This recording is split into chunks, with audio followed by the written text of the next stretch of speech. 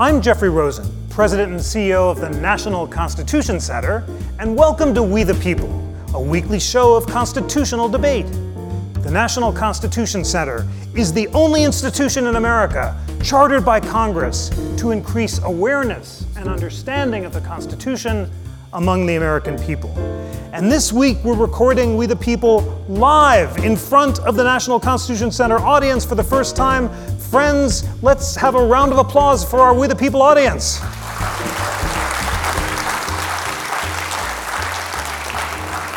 It is so exciting to see our great friends here at the National Constitution Center and to share this learning with you and with our We the People audience. Here in Philadelphia, we're previewing the Supreme Court's October 2019 term, which begins next Monday, October 7th. And I'm so excited to be teaming up with the podcast SCOTUS Talk to preview the blockbuster cases of this term. We're joined by two of America's leading court watchers for SCOTUS Blog. Amy Howe co-founded SCOTUS Blog in 2002 and was editor and reporter there until 2016. She continues to write for SCOTUS Blog in addition to writing her own blog, Howe on the Court. Amy served as counsel in over 24 merits cases at the U.S. Supreme Court and argued 2 cases there. She's also taught at Stanford, Harvard, and several other law schools. Amy, thank you so much for joining. Thanks for inviting me. It's great to be here. It's wonderful to have you. And John Elwood is a contributor at SCOTUS Blog, where he writes the Relist Watch, monitoring cases that the court has relisted. He is a partner at Arnold & Porter in Washington, D.C., where he heads the firm's appellate and Supreme Court practice. He has argued 9 cases before the U.S. Supreme Court and has argued before most of the federal courts of appeals. John was senior deputy in the Justice Department's Office of Legal Counsel from 2005 to 2009, an assistant to the Solicitor General from 2002 to 2005, and an attorney in the department's criminal division. John, it is wonderful to have you on the show. Thank you for having me. Amy, let us start with you. Last year was something of a blockbuster term with powerful cases at the end involving the census and partisan gerrymandering. At the same time, there was a high degree of unanimity on Justice Brett Kavanaugh's first term. What are you expecting from this term? Will it be a blockbuster or sleepers? And where are the fault lines likely to be?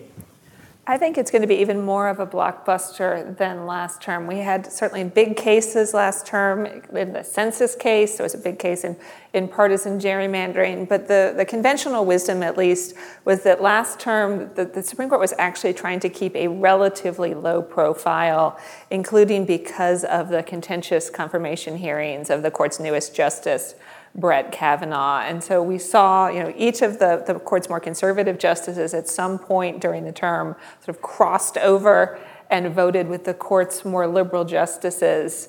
And we also saw them sort of, for lack of a better word, kick the can down the road in a couple of cases. Some of the cases that we're going to be talking about tonight were actually cases that the Supreme Court could have heard oral argument in and decided last term, but for whatever reason decided not to. And so the Supreme Court's going to have a lot of blockbuster cases, including some that we're going to talk tonight. And we're really going to hit a lot of the hot button issues. It's already got LGBT rights, immigration, guns, and it almost certainly is going to have abortion on its docket. And it's going to be issuing all of these decisions. If it had been trying to keep a low profile last term, the result is it's going to be issuing all of these decisions in the spring and summer of 2020, right in the middle of the presidential election season.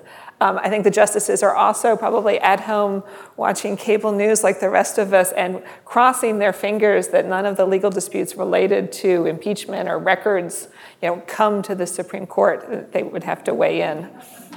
Wow. Thank you for whetting our appetites yes, so well. Exactly. Both the exciting Supreme Court term and this incredibly important discussion we're about to have.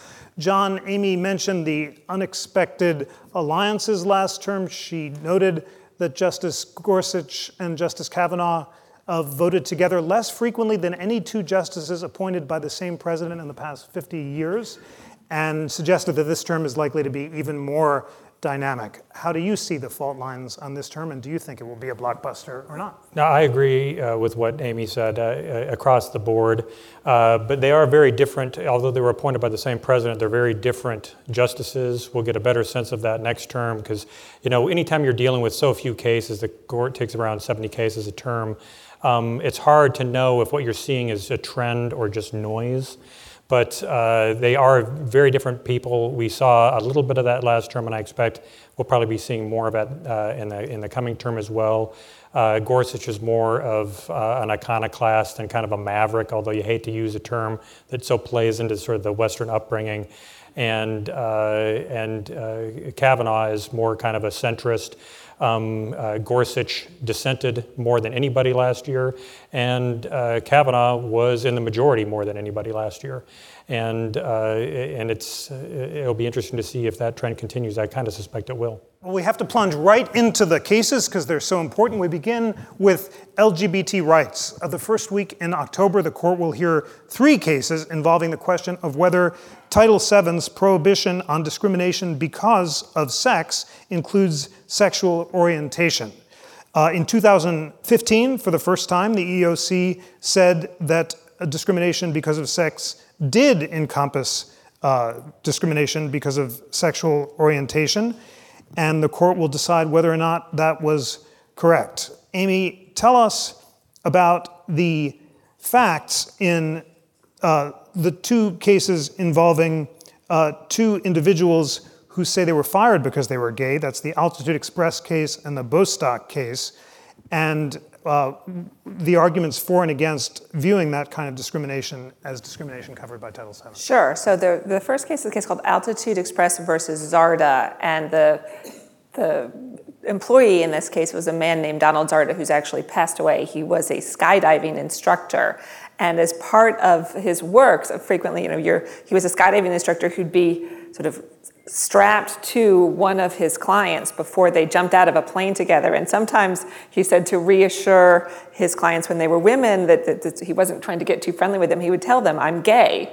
And so he said this to someone, and after he said this to someone, then later on he said he was fired because he was gay. And so he sued the company for discrimination. And sort of under federal law, this is the law that you have to rely on if you want to argue that you were discriminated against, if that you were fired or didn't get a promotion because of your sexual orientation. The other employee in the case was a man named Gerald Bostock, who worked for Clayton County, Georgia, and argues that he was fired because he was gay.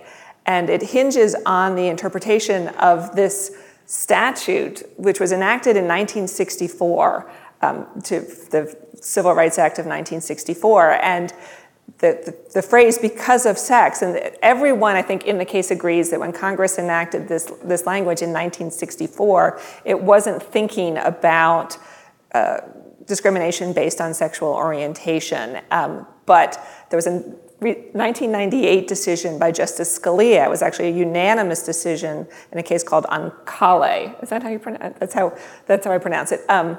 And the Supreme Court in that case ruled that you could rely on the Civil Rights Act to bring a lawsuit for discrimination, same-sex sexual harassment. And the key part, which I think will be play a prominent role at the oral argument, Justice Scalia said, is that it doesn't really matter what Congress had in mind when it wrote the language of Title VII. All that really matters is the text itself. And so the argument that the employees are making is that when you refer to discrimination because of sex, is that they are being discriminated against because they are men who are attracted to other men. That if they were men who were attracted to women, they would not have been fired. So that is their argument. Thanks so much for that, and for putting the arguments in favor of the 2 men so well. John, the employers in this case disagree, and they advance a bunch of propositions for why sexual orientation should not be covered by Title VII. Tell us what those arguments are. Well, this case is a very good illustration. It's going to flesh out Justice Kagan's statement that we are all textualists now, because the primary arguments in this case are textualists, both from the employees and the employers. And the employers take a slightly different view of the textual arguments because they say, we're not firing anybody because they're a man or because they're a woman. It's not because of their sex.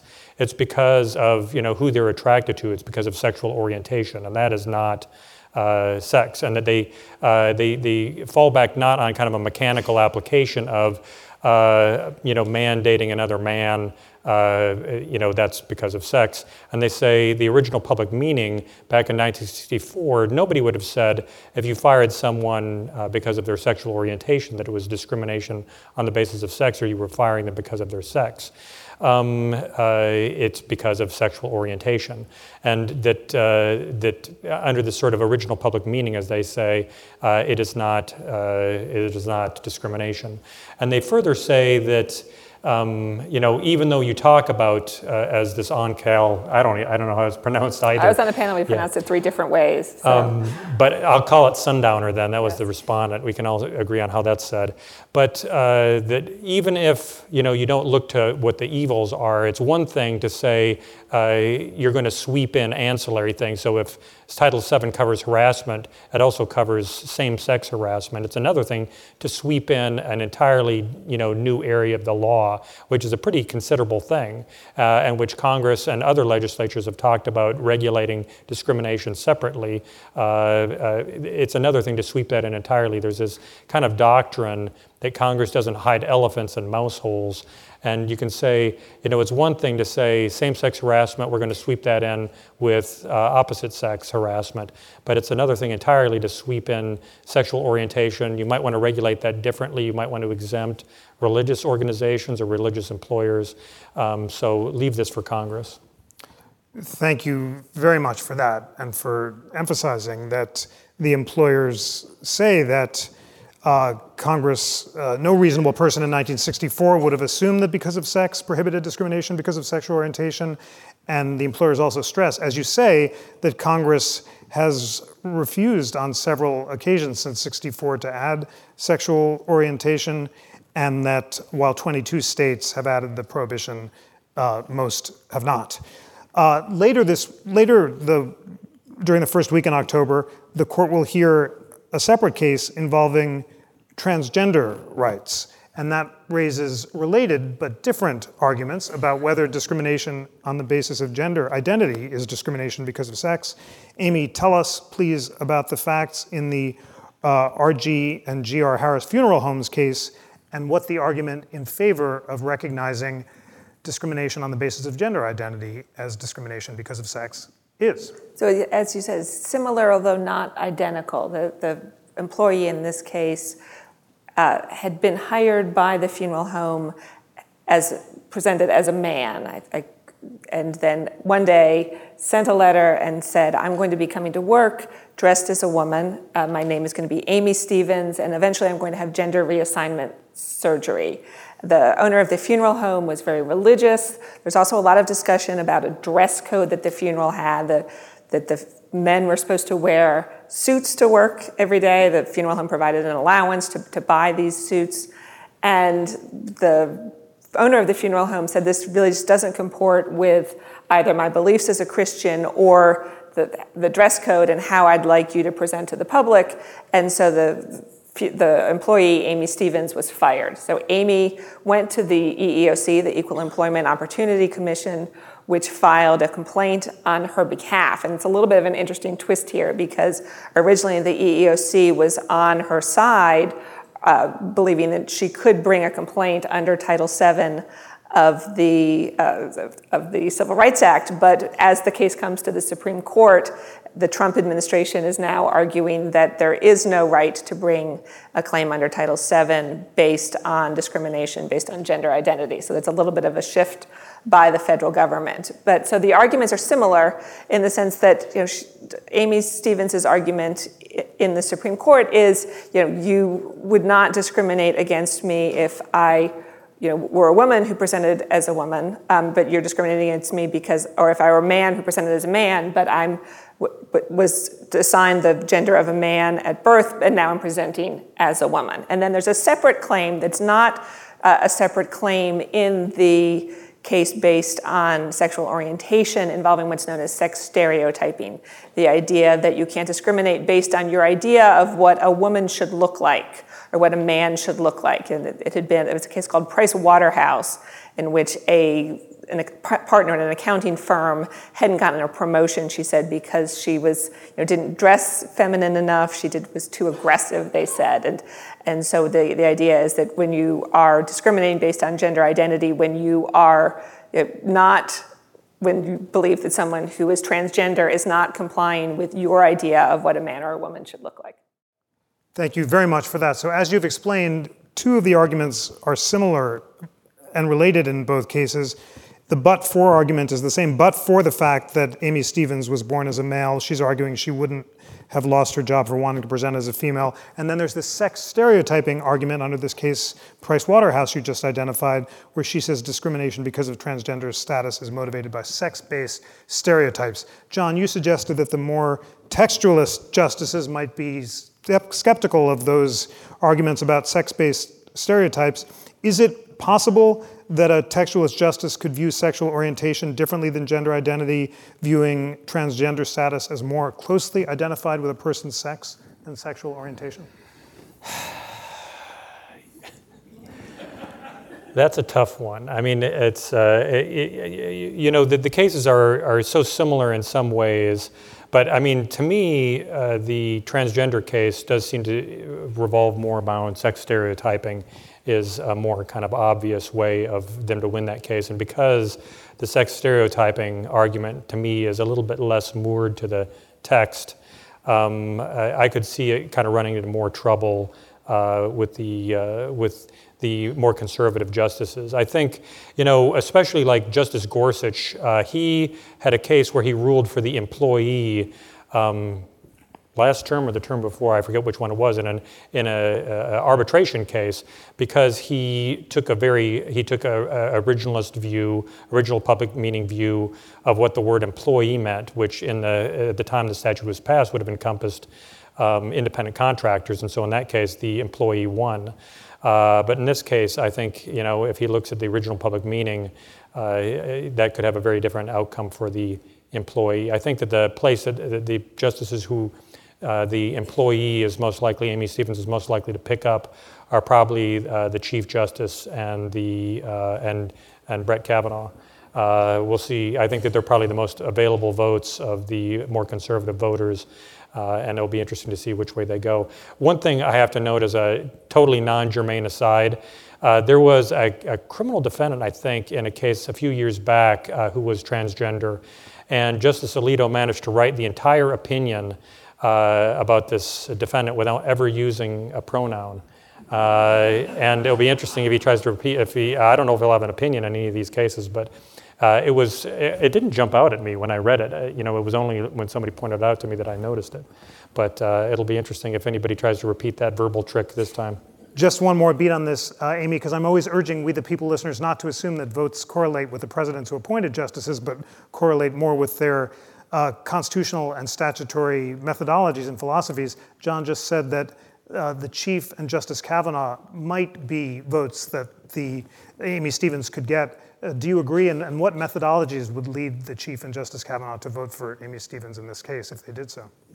I think that the sex stereotyping would be sort of the hook there. I think that I'm actually also going to be watching Justice Gorsuch closely during the oral argument. I think of him as sort of the successor to Justice Scalia, who wrote the opinion in the Ancale case. And I can see a scenario in which he looks at Ancale and says, Title VII, the phrase "because of sex," that's not what Congress had in mind, but I think you can read it that way. That's true. And John, it's fascinating tension between textualism, which says just look at the words and not at the original public meaning, and a focus on legislative history, which Justice Scalia eschewed, but at least in this case would point against ruling for the people who are seeking protection. John, how might that split between textualism and legislative purpose break down, and could it create some unexpected alliances? Well, I think the employers are trying to dress up sort of legislative history and congressional intent, which are kind of out of favor with original public meaning, is the way it is kind of phrased. But it is still, they're arguing it's a form of textualism, and you're looking at how people at the time would have understood the words. And it's extremely hard to predict how it's going to shake out. Personally, I sort of feel like Justice Gorsuch is unlikely to embrace a reading that says that discrimination on the basis of sexual orientation or transgender status is covered. But all of these cases, you don't kind of really know what's going to happen until a couple of points. The first is during oral argument when you see what people's questions are like, and then I think the easier time to predict it is when the opinion is actually issued, and you can just see the way it came out. Because I've been surprised as often as I've felt like it bore out my understanding after argument. You do have to read the entire opinion, though, because you don't even know that. That's true, yes, until you get to the last page. Absolutely. Our next blockbuster case also involves a reversal between the administrative determinations of the Trump administration and the Obama administration with huge consequences. It involves the DACA and DAPA programs. Those acronyms are the Deferred Action for Child Arrivals and the Deferred Action for Parents of Americans in Lawful Permanent Residence. The Obama administration had tried to forbear seeking the removals of certain aliens brought to the United States as children. The Trump administration tried to reverse that policy. Amy, tell us about that reversal and what the legal challenges to the Trump administration's attempt to reverse the policy are. Okay, so this is a trio of cases at the Supreme Court challenging the Trump administration's decision in 2017 to end the program known as DACA, Deferred Action for Childhood Arrivals. The decision to end DACA, when it was announced, was immediately subject to challenge. And a couple of different lower courts around the country ruled that the Trump administration could not terminate DACA. The challenges were based on two things: the idea that it violated the Administrative Procedure Act, which is the laws governing how the federal agencies and federal government can act, and then that it violated the rights of DACA recipients. And so the lower courts agreed. They said that the decision was known as arbitrary and capricious. It wasn't the product of reasoned decision-making. So the Trump administration took it straight to the Supreme Court without stopping in the lower courts. And the Supreme Court agreed to weigh in June of this year. And so there were two questions before the Supreme Court. And the first is whether or not the Trump administration's decision to end the DACA program is something that courts can review at all. The Trump administration, as you might expect, says no, it's not, because this is something that's within our discretion. We've got this program, we want to end it. It's sort of a political decision that courts should stay out of. The challengers say, absolutely, it's something that courts can weigh in on. And the reason they can weigh in on it is because the reason that the Trump administration said it wanted to end DACA was because it thought that DACA was illegal. And so that's not a discretionary decision if you're saying that it's a program that violates the law. So the first question is whether or not the courts can weigh in at all. If the Supreme Court decides that it can weigh in, then the next question is whether or not the decision to end DACA was in fact illegal. The Trump administration says yes. It was not illegal.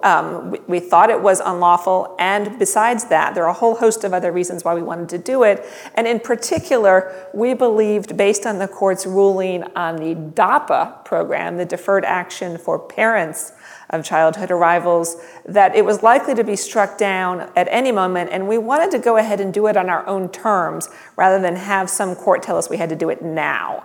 And the challenger's response is, you only told us one reason at the beginning why you wanted to do it. You thought it was illegal, and you can't. That's not the case. It's not illegal, and you can't bring in all of these other reasons after the fact to justify it. Essentially, is what the arguments boil down to.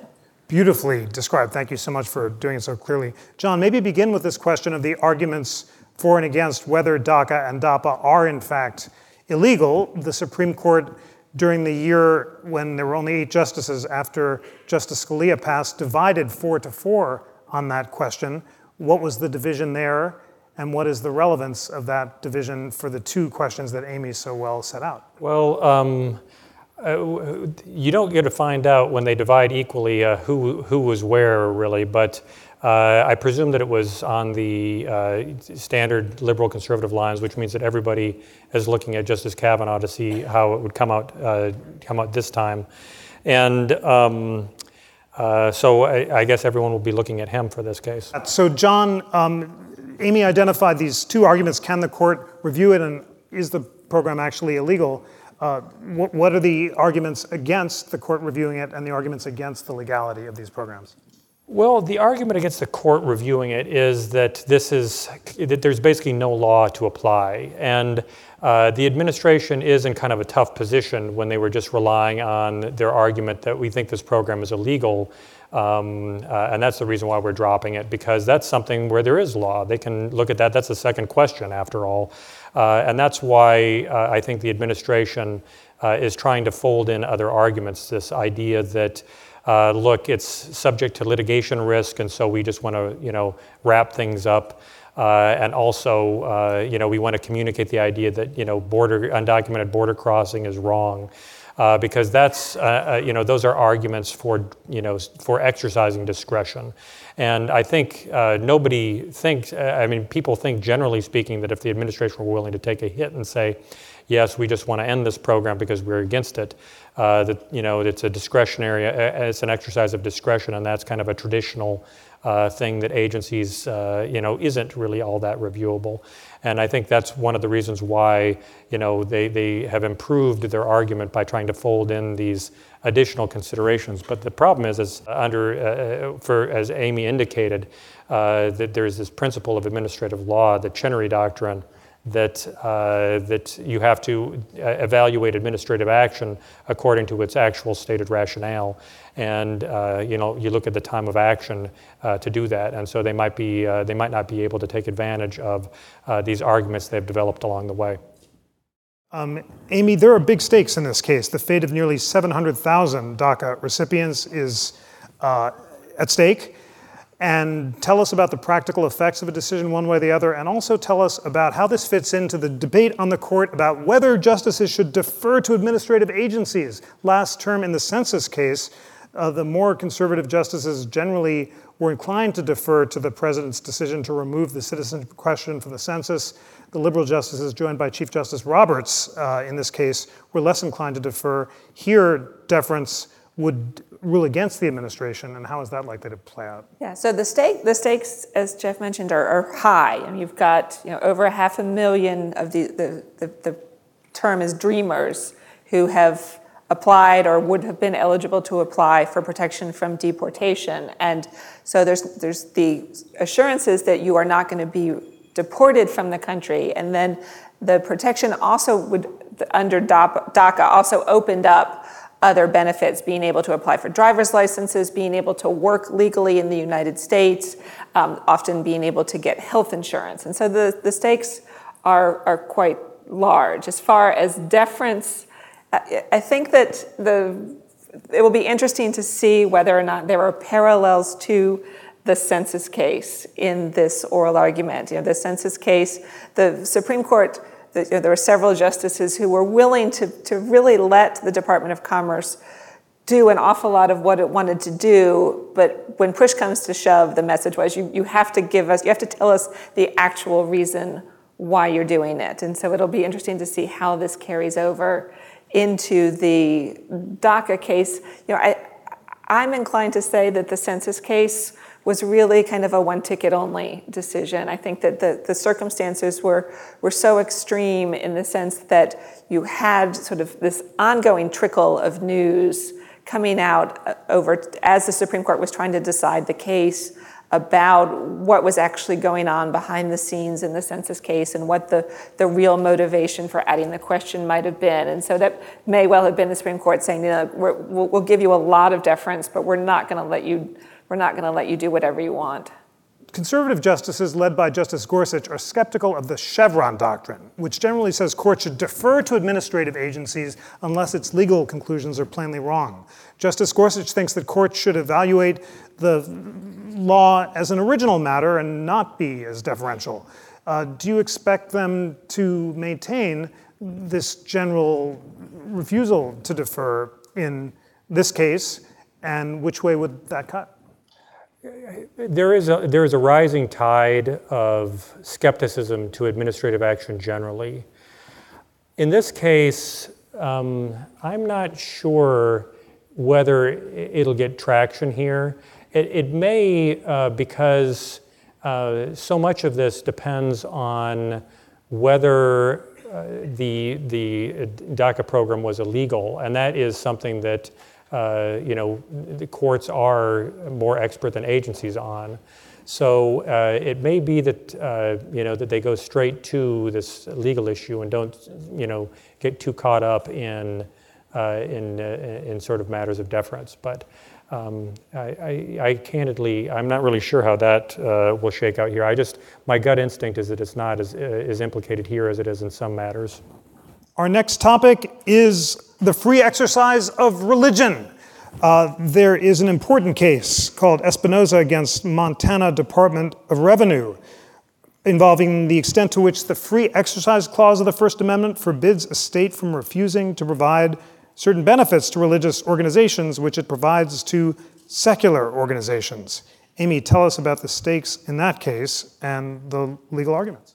This is a really interesting and potentially very important case. What it boils down to really are school choice programs. The Supreme Court has said that states can provide school vouchers, including for religious schools. And the question really that could flow from this case is whether or not, if states provide aid to attend private schools, whether or not they're going to have to provide it so that people can attend religious schools as well.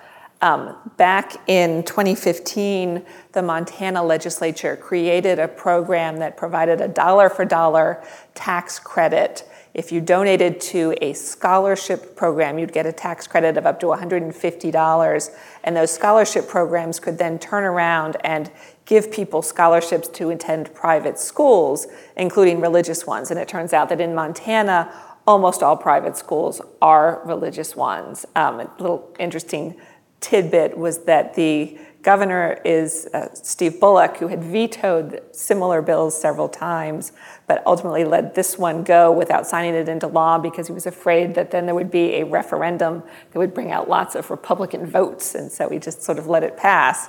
But so shortly after the bill was enacted, the Montana Department of Revenue passed a rule that said, yeah, this is all well and good, but our state constitution prohibits aid from going to churches and religious schools. So this program is in place, but you can't use it for scholarships to religious schools. And so this was quickly challenged by a group of parents who wanted to use the program to get scholarships to send their kids to Christian schools in Montana. The Montana Supreme Court didn't get into the constitutionality of the rule and instead said that struck down the whole program, said that under our state constitution, we can't provide aid to religious schools.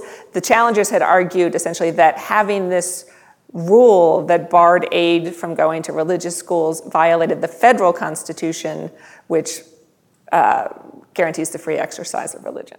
So I'm hearing you say there are competing precedents on the table. In the Zellman case, as you noted, the court upheld school voucher programs on the grounds that as long as parental choice rather than state control determined whether a secular or a sectarian school got the voucher money, it was consistent with the free exercise clause. Then we had the Locke v. Davey case, which reached a different conclusion. It said that a state program that gave need-based scholarships to attend religious or secular colleges, but excluded those who wanted to prepare for the ministry, was okay because it was, in that case, the money would have been going directly to the ministry.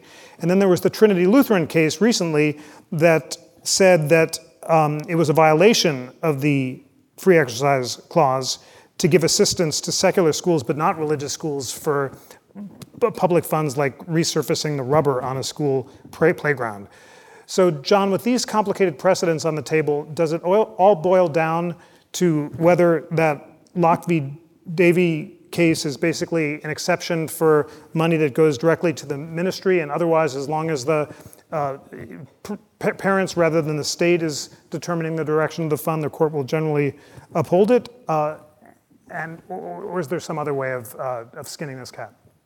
You know, it'll be interesting to see how the court handles it, because Locke is kind of a wrench in the works in that it kind of points in the opposite direction. There might be narrow ways of distinguishing it, because I believe that the money more or less went directly from the state to the person, to the student. So it was one step closer, because here it's basically you get a tax credit for contributing to a private fund. So there's like an additional kind of layer of, there's kind of an additional kind of step between the state and the religious institution here. And it may be that they think that's enough. But it's very hard to predict exactly what they'll say. I mean, the way the Roberts Court generally does things is that they're going to try to avoid overruling stuff if they can avoid it. And so they'll probably, say that that is sufficient ground, assuming they want to go out and rule in favor of the scholarships, that is an adequate basis for distinguishing it. But, when you take a step back, that was a Rehnquist, Locke versus Davey was a Rehnquist era court. It was in the waning days of the Rehnquist era court, which was, kind of more muscular federalism, and wanted to give states, different ways of handling matters on their own. And that in the kind of intervening years, they've been focused more on kind of strict neutrality towards religion and treating religion like every other entrance. So it's kind of an interesting movement in the court in terms of, not to be too flippant, but it was much more kind of a flavor of the week in the Rehnquist court, the federalism, and now kind of strict religious neutrality is more of a feature of the Roberts Court. That is a crucial principle of the Roberts Court, as you say, and religious neutrality has been getting the votes of 6-3 or 7-2 justices. The two, often Justices Ginsburg and Sotomayor, will take a more separationist position, as they did in the Bladensburg Cross case last year, where the other 7 justices said it was okay for historical reasons to keep the cross on what was now public land. But the Trinity Lutheran case was a lopsided one as well. So given all that, Amy, is this case likely to be a lopsided win in favor of religious neutrality and the voucher program? And if there are any divisions, might it be under whether to strike down these so-called Blaine amendments, which hold that any mingling of public and secular funds is impermissible? I think it's likely to be closer, or at least more closely fought. The Trinity Lutheran case actually was really fascinating because there was a pretty big gap between when the court announced that it was going to hear the case and when it was actually argued. And we don't know exactly what was going on behind the scenes, but every month they'd, would release the argument calendar, and it wasn't there. And sort of the sense was that it was after Justice Scalia died, that the uncertainty about when there was going to be a replacement, that was that they were waiting for a 9th justice because they thought it might be a close call. And when they finally got Justice Gorsuch, they heard the oral argument, and even after the oral argument, it didn't seem like it was going to be particularly close, but there was a sort of a key footnote in the Trinity Lutheran case that said essentially, this is about playgrounds. We're not talking about funding for religious uses. And at least a couple of the more conservative justices, I think Gorsuch and Thomas, said, basically, I think that was a footnote that they had to include to bring Justices Kagan and Breyer on board. But Justice Gorsuch and Justice Thomas, I believe, kind of balked at that footnote. And so, this is going to be a more difficult one. You can't say this is just about rubber funding for playgrounds.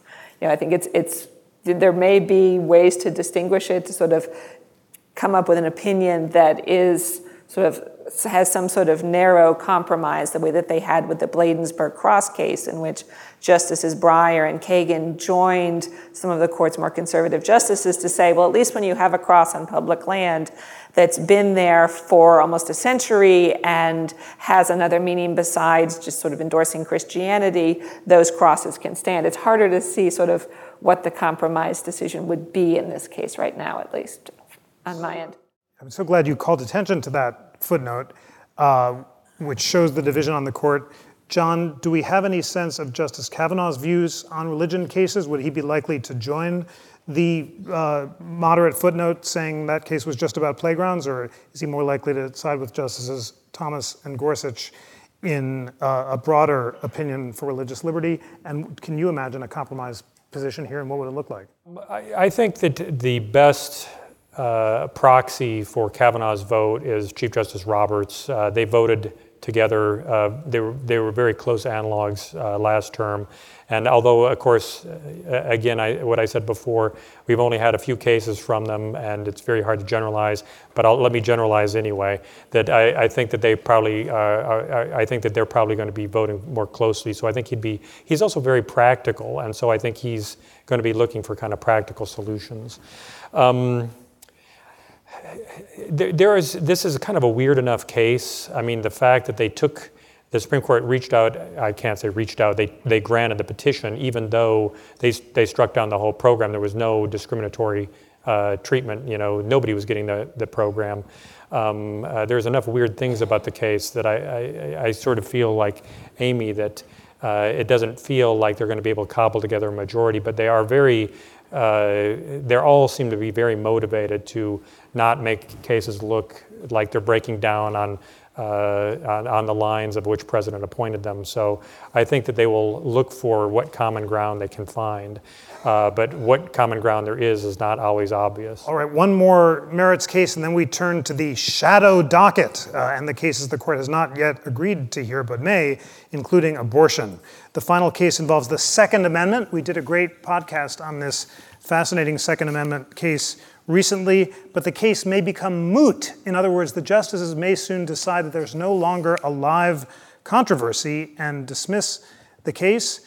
And yet there's at least one more Second Amendment case bubbling up that the court might take instead. So Amy, tell us about New York State Rifle and Pistol Association, why it might become moot, and what the stakes in the other Second Amendment cases that are bubbling up are. Sure, so this is a challenge to a New York City law that prohibited, and I'm talking about it now in the past tense, even if you had a licensed handgun, prohibited you from taking it outside the city, including to your country home outside the city, or including to shooting practice at a target range outside the city. And so the New York State Rifle and Pistol Association challenged it as a violation of the Second Amendment. The Supreme Court agreed to take the case earlier this year, and it was the first time in almost 10 years that they had agreed to take up a Second Amendment case. So that in and of itself is noteworthy, because they'd had many requests to weigh in on various Second Amendment challenges to gun control laws and had declined to do so. This summer, New York City changed its rule so that the restriction no longer applied, and then New York State also changed its laws in a way that would sort of backstop the change to New York City's rule. And so New York City filed a motion with the Supreme Court to dismiss the case as moot, to say it is no longer a live controversy. The New York State Rifle and Pistol Association has resisted that move, saying that New York City, basically we don't trust New York City. They could change the rule back at any moment as soon as you dismiss the case, and you shouldn't trust them either. And in any event, they've changed the rule, but there are still violations of our right. If you're you can take your gun to your country home or to your target practice, but if you stop for coffee, that's a violation of the rule. And if you rent rather than own your summer home, it's also a violation. And so that the Supreme Court actually considered today whether or not they're going to hear oral argument in the case or instead dismiss the case. So we should know possibly by the end of this this week or more likely next week what the Supreme Court's going to do. It has been scheduled for oral argument in December. But there are, even if this case were to go away, there are other challenges in the pipeline, so to speak, to different gun control laws, including a challenge to a New Jersey law that, among other things, if you want to get a permit to carry a gun, requires you to show a need to have the handgun. There are several states, I think, including Maryland, have similar laws, and it's been a topic of several challenges at the Supreme Court. And the Supreme Court so far has not weighed in on them, but perhaps the Supreme Court is now more likely to consider them seriously. Fascinating. John, it sounds like these need to carry a handgun laws are more common than New York's relatively unique law saying you can't carry a gun out of state lines to a firing range. If the court were to hear the need to carry laws, how would it evaluate it? And I learned from our last podcast that there's a division on the court between Justice Thomas and some other justices who believe that the court has relegated the Second Amendment to a second-class right and want to increase the level of scrutiny with which gun control laws are evaluated, and other justices who believe that the court got it right in the Heller case where it said that reasonable regulations are permissible. So how might the different justices evaluate a need to carry case if they took it up? Well, as Amy says, it's been 10 years since we've heard anything from the court. And there have been a number of changes in the court's composition since then. And I think, unless you want to talk about the quartering clause, it's the Third Amendment of the Constitution, the Second Amendment has had so little written about it that the kind of scope of what it means is still very unsettled. So I think it would be very tough to say how the justices would interpret the Second Amendment and how it would apply to these kind of need to carry or need to carry laws. You have some general inklings about how they might approach it.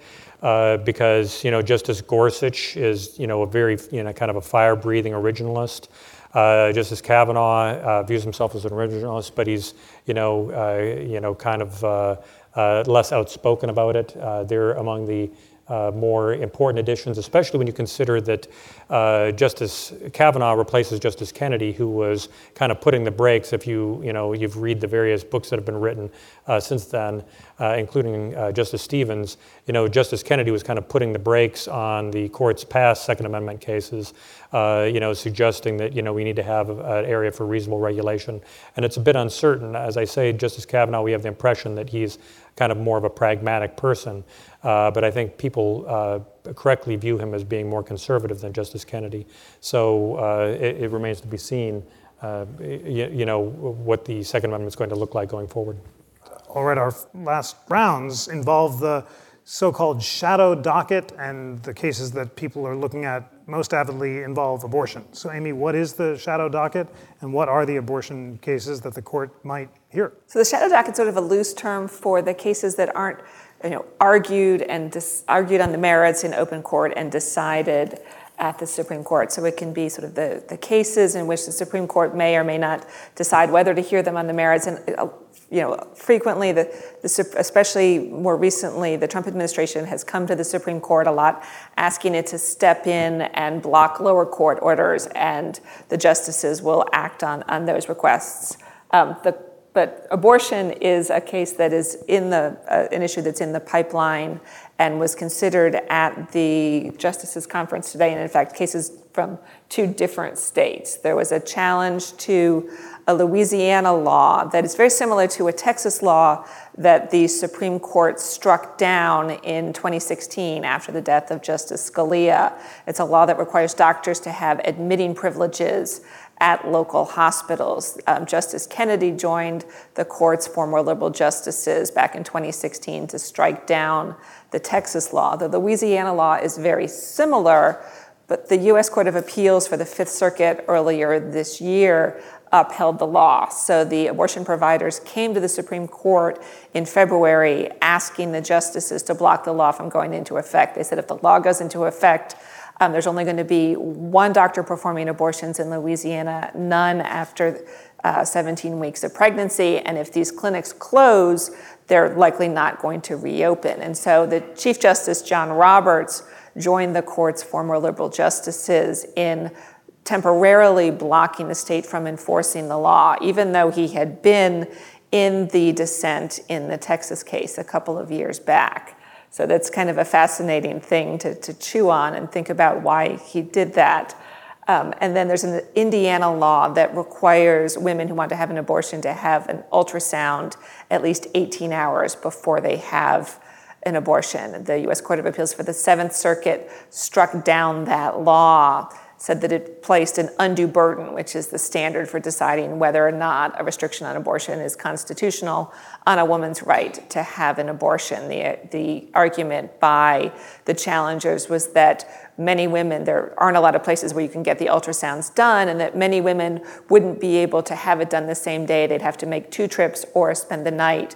It would make it more difficult for them to have an abortion. So both of those cases were on the Supreme Court's conference today, so we could hear quite soon whether or not the Supreme Court's going to hear oral argument on the merits in those cases. John, as you said, you can't predict a decision until you read it, but if the court chooses to hear either the Louisiana or Indiana cases, how do you think the justices might decide it, given the fact that this would be Justice Kavanaugh's first major reproductive rights case, replacing Justice Kennedy? Well, the Louisiana case is kind of special because it's an awful lot like this Texas case, Whole Women's Health, that they had a few years ago. And so they might feel more constrained to hold in the Louisiana case the way they did in the Texas case, although Justice Kavanaugh has written about why they didn't need to stay the Louisiana case for various technical reasons, but it was a very, in the weeds explanation about why they wouldn't need to have a stay there. But they may feel constrained to rule in a way that aligns the Texas case up with the Louisiana one. The fetal, the ultrasound case, because there's not a close analogy on point, they may be kind of more open. But, each of these cases, like the undue burden standard, people thought this is the standard that came out of the Casey case from in the 90s, that, what is an undue burden? And it's a very open textured test. And, there have been opinions over the years that are very different. There was the so-called partial birth abortion case. They had a very, they had a very, very, deferential to the legislature opinion in that case. And then in the Whole Women's Health case, they had a much more critical opinion that looked very hard at what at the legislature's judgment on whether they were really justified. And Justice Kennedy authored one opinion, joined the other one, but even though they're very different, they were applying the same test, they were very, very different. And the question is, which test shows up for the ultrasound case? Because if it's the deferential test from the partial birth abortion ban case, that's one answer that the conservatives are going to like. And if it's the Whole Woman's Health, much more, looking critically at what the legislature decided, it's going to be one that's going to please the liberals more. And that's even assuming that it is the undue burden test, because I think the sort of nightmare scenario for people who are on the left of center is, what if the court revisits the undue burden test? We've seen a lot, one of the kind of recurring themes in the last couple of terms is the role of stare decisis, how much you give deference to precedent.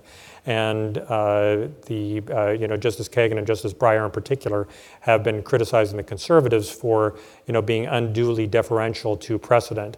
And the reason why they've been doing that is not because they care so much about the cases along the way, although they do, but it's because of what it might mean for Casey and abortion rights. Well, it's time for closing arguments in this absolutely fascinating discussion.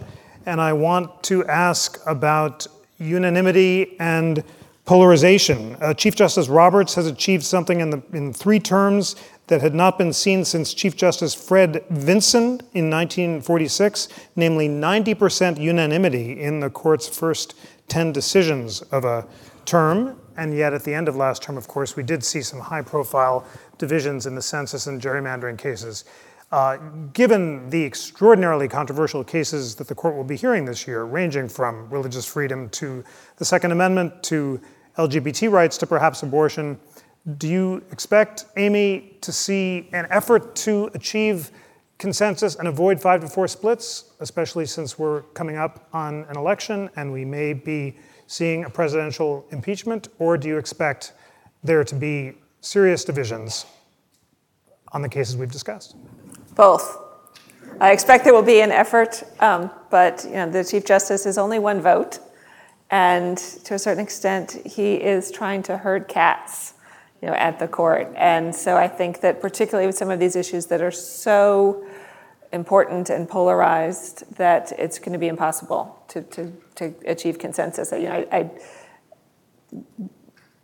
know that he would like to live in a world in which people don't think of the court, and that the court, that people don't vote based on the sort of political party of the president who appointed the justices. But I think that's what we're likely to see perhaps in the Title VII cases and in the DACA cases. I think he will work very hard to try to have some consensus. I think that Justices Kagan and Breyer will also work very hard for consensus, because I think that they would rather, as we saw in the Bladensburg Cross case, give a little to avoid a broader result, but that may not be possible. John, your thoughts about whether we are likely to see at the end of this important term more unanimity or more divisiveness, or both? I hate to be a copycat, but I agree with Amy on this one, because, but I do think that there are people who are going to try to achieve unanimity, and both because it decreases, it makes people view the Supreme Court as less of a partisan institution, but also because they think it's better to have opinions with more, you might agree on less, but the agreement that you do have is broader. And as Amy says, Justice Breyer and Justice Kagan work hard for that. The Chief works for that. In the past, Justice Kennedy had worked for that. Justice Kavanaugh, he was, like all the conservatives, he crossed over last term. Although in a case without really an ideological valence, an antitrust case. But this is the term where we will be seeing whether he, like Justice Kennedy, for whom he clerked, is one of these people who's trying to work for a consensus in the middle of the court. But there's definitely people who don't even believe that this is a valid enterprise. Justice Scalia criticized the sort of phony consensus building. I get the sense that Justice Gorsuch doesn't have much appetite for it.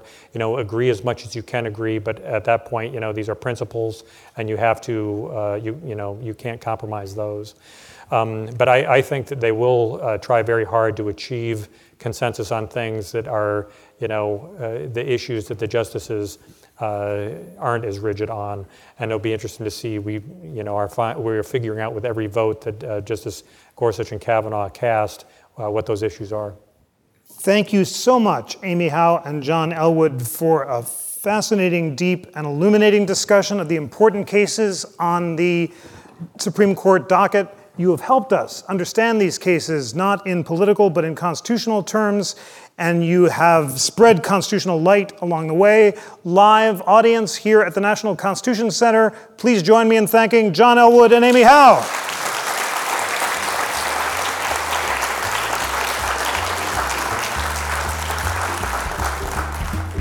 Today's show was engineered by Greg Scheckler and produced by me, Jackie McDermott, and the Town Hall team of the National Constitution Center, including Lana Ulrich, Tanea Tauber, and John Guerra. Research was provided by Robert Black, Lana Ulrich, and our constitutional content team.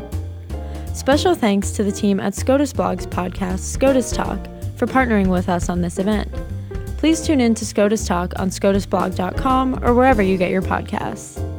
We so enjoyed recording this week's We the People in front of a live audience here at the National Constitution Center. If you would like to join us for a future live event, please visit constitutioncenter.org/debate, where you'll find event information and tickets. You can also listen to audio from our live events on our companion podcast, Live in America's Town Hall, available wherever you get your podcasts. The National Constitution Center is a private nonprofit. We rely on the generosity of people from across the country who are inspired by our nonpartisan mission of constitutional education and debate. You can support our mission by becoming a member at constitutioncenter.org/membership, or give a donation of any amount to support our work, including this podcast, at constitutioncenter.org/donate. On behalf of the National Constitution Center, I'm Jackie McDermott.